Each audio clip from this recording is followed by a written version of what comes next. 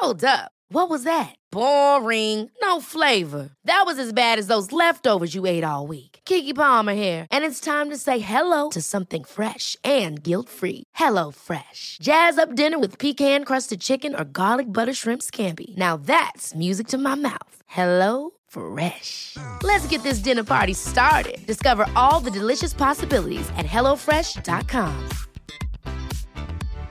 Here's a cool fact. A crocodile can't stick out its tongue.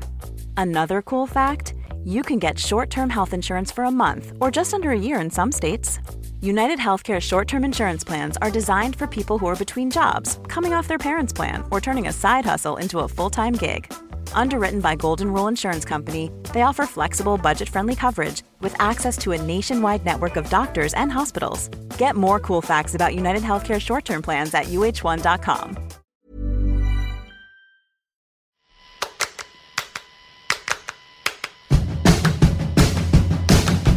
Welcome to Unscrewed, the show that knows that real liberation includes sexual liberation. I'm your host, Jacqueline Friedman, and welcome to another Spare Parts Quickie-sode, where we bring you a little of this, a little of that, and get you in and out in 15 minutes or less. Oh, Unscrewed family. It has been a brutal few weeks, has it not? Between the Stanford rape case and the massacre of queer people in Orlando, it's been a lot of violence up here in our sexual culture. It's been a lot of violence in my social media feeds, I'm sure yours, and just invading our brains and our bodies in a variety of ways. And I do not want to add to that load in this episode. If you need more information about any of those things, it's widely available on the internet. What I want to do is recenter us, offer a way to get through these really difficult moments. When tragedy, when awfulness strikes, what I turn to is this really great advice from Mr. Rogers, the longtime children's television host that many of us grew up with. He offered this advice about how to help children get through tragedy and horror, but I think it's good advice for all of us. My mother used to say, always look for the helpers. There will always be helpers, even just on the sidelines. Because if you look for the helpers, you'll know that there's hope.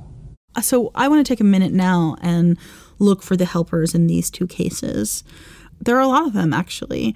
Let's look at the miles-long line of people lined up to give blood in Orlando right after the massacre.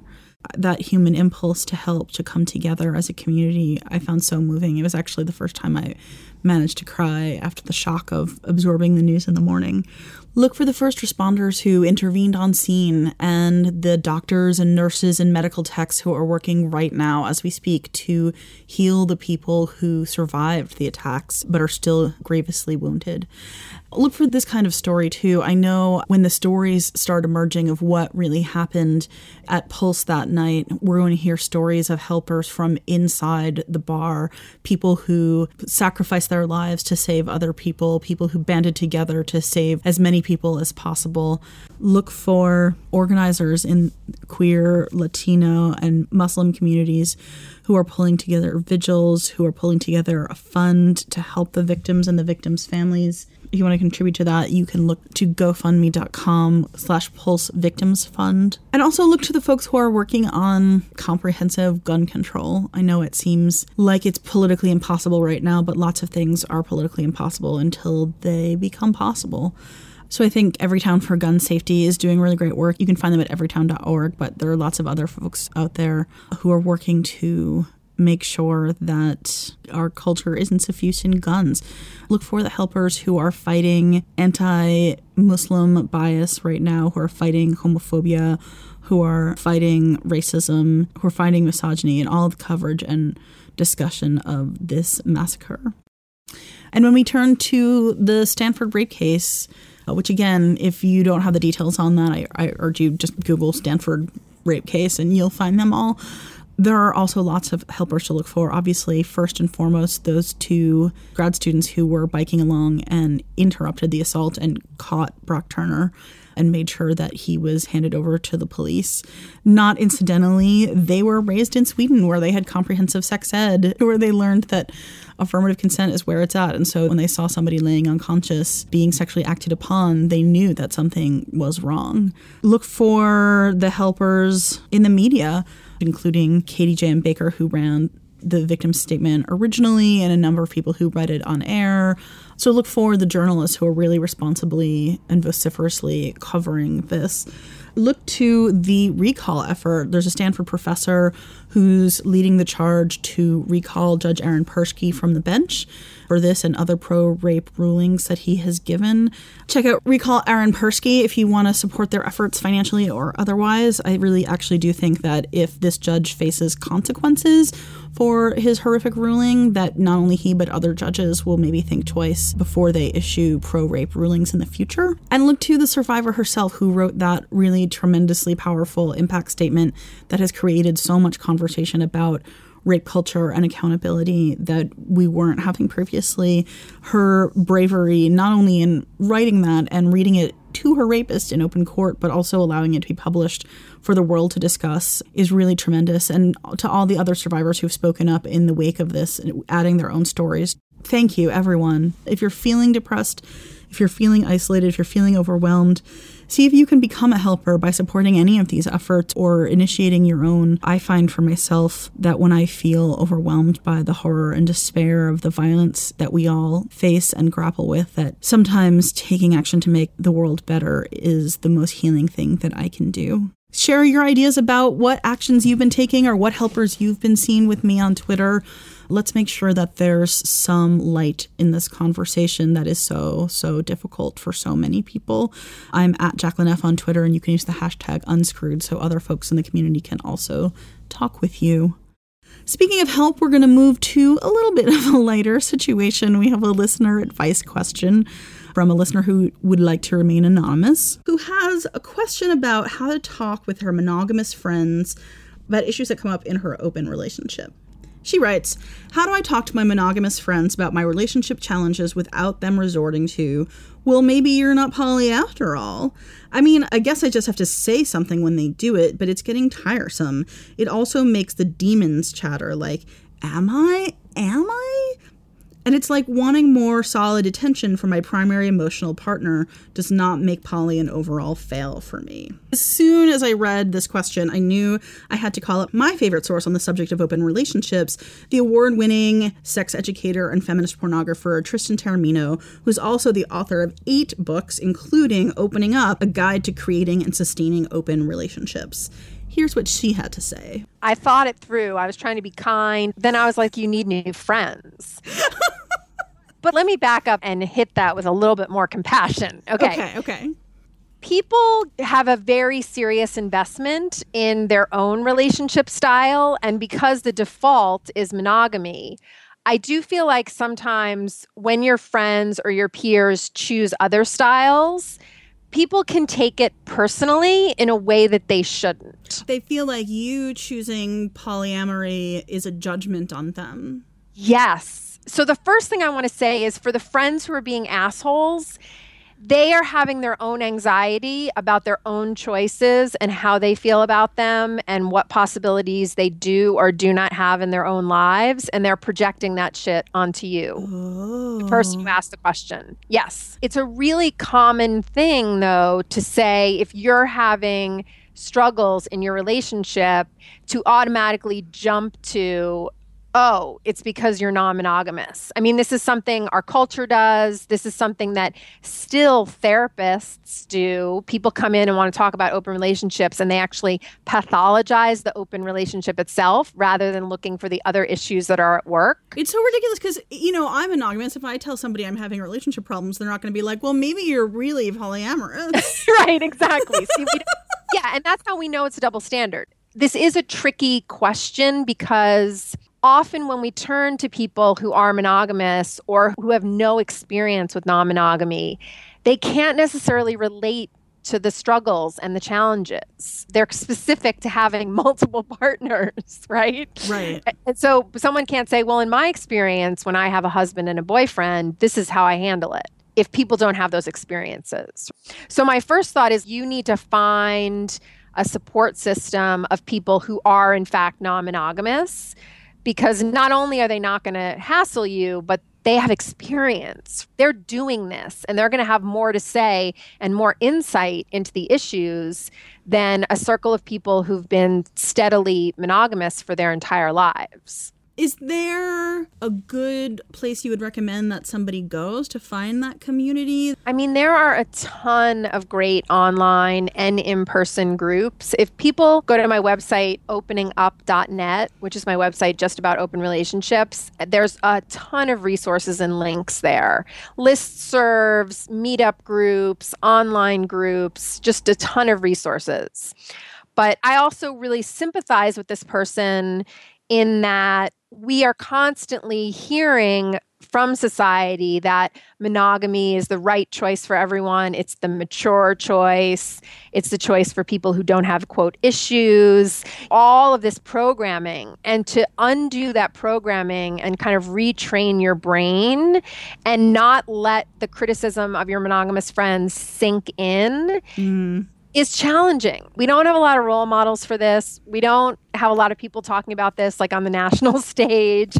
And so it makes sense that when people start to question the choice that you're making, it's them plus all of this cultural messaging that we've grown up with that's all around us. And it's pretty powerful stuff. So I want to let this person off the hook and say, I think we all hear those voices in our head. And we just have to constantly push back against them, whether they're coming from a movie that we saw or some self-help person on a talk show or your friends. So it sounds like part of the answer here is find people who get it, whether they're in open relationships or they're just not going to say this judgmental stuff to you. Learn who to talk to about these issues and who you actually just really can't talk to. You don't have to drop them as friends, but maybe you don't take your relationship issues to these people. But my other question is, I have to assume you've encountered this kind of a thing too.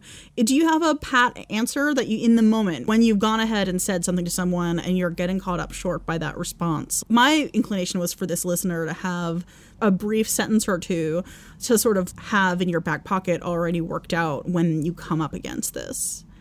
I would turn it back on them and say, if you have multiple relationships, there's more going on, there are more dynamics, and so there can be more processing and more work. But having multiple relationships does not necessarily equal multiple problems. Having multiple relationships with lots of problematic people equals more problems. But having multiple relationships in and of itself does not mean you're doomed to have more problems than the average person. Because there's also this sort of superiority element, I feel like, from the monogamous person, which is like, hey, listen, what I've got going is perfect and we never have issues, and that's because we're monogamous. And I would say that may be true, but it's not because of the structure of monogamy. It's because of your compatibility, the way that you communicate, how your personalities interact, all these different things. So to just realize that you can have these healthy, fulfilling relationships no matter what the structure is, and to not buy into this idea that you're always going to be doomed to have these problems because more people equals more problems. You're much more patient than I am. I learned this, I think, from Hannah Blank, who taught me this thing that I've learned to say at dinner tables and things. If somebody says something offensive, when I have the presence of mind to say, I don't understand. Can you explain it to me? And basically force them to own the stupid, horrible assumptions behind whatever comment that they've thrown out at you. So in this case, if you say, I don't understand, can you explain that to me? They'd have to say, my assumption is that if you were monogamous, you'd get all the attention you needed from your partner, which of course, then you could be like, really? Has that been your experience? I was going to say, yeah. I mean, I've been in monogamous relationships and gotten less attention from someone than when I've been a secondary partner to someone else in a poly relationship. I mean, it's all relative, right? So I absolutely support going the educational route and explaining all that stuff, you know, what's wrong with your assumption. But I think also you can just hoist them on their assumptions sometime too. And I would say if you're identifying with the other person in this scenario, like you are the monogamous person, your friend comes to you and says, this is my problem with having 3 girlfriends, what do I do? And you honestly don't know what to say, I think then you always default to, that sounds really hard. Right, that sounds really hard. You could even say, I'll be honest, I feel really out of my depth in giving you advice, but that sounds really hard. Yeah, just go straight for the compassion and let's leave the judgment out of it. That's actually pretty good advice for lots of situations. Thanks again to Tristan Taormino for helping us out. If you liked that segment, y'all should definitely check out her podcast, which is called Sex Out Loud. And if you want help with a sexuality-related situation, just send me your questions to unscrewed@JaclynFriedman.com. That's JaclynFriedman.com. You can also send it as a voice memo so we can use your voice on the show. I would love to do that. That is all we have time for this week. As always, if you like this show, if you want to help other people find the show, please take a minute right now. Do it now. And go to iTunes, give us a review. It only has to be a sentence or 2. Give us 5 stars. That bumps us up in the ratings and helps other people find us on iTunes. Unscrewed can be found on iTunes, of course, as well as Stitcher, Acast, wherever fine podcasts are available. This show is produced in collaboration with Katie Tanti, the fantastic creative director of theestablishment.co, and edited by yours truly. Our cover art is by Nicole Dedzana, and the in and out music you are dancing along with right now is by the Pink Tiles. Until next week, I'm wishing you safe and happy sex lives.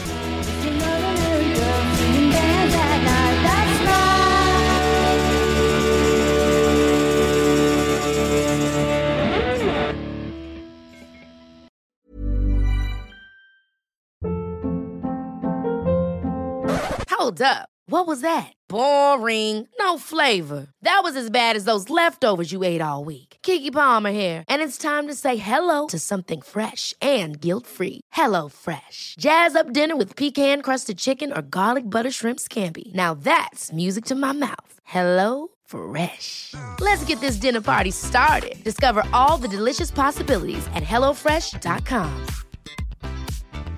Mom deserves the best, and there's no better place to shop for Mother's Day than Whole Foods Market. They're your destination for unbeatable savings, from premium gifts to show-stopping flowers and irresistible desserts. Start by saving 33% with Prime on all body care and candles. Then get a 15-stem bunch of tulips for just $9.99 each with Prime. Round out Mom's menu with festive rosé, irresistible berry chantilly cake, and more special treats. Come celebrate Mother's Day at Whole Foods Market.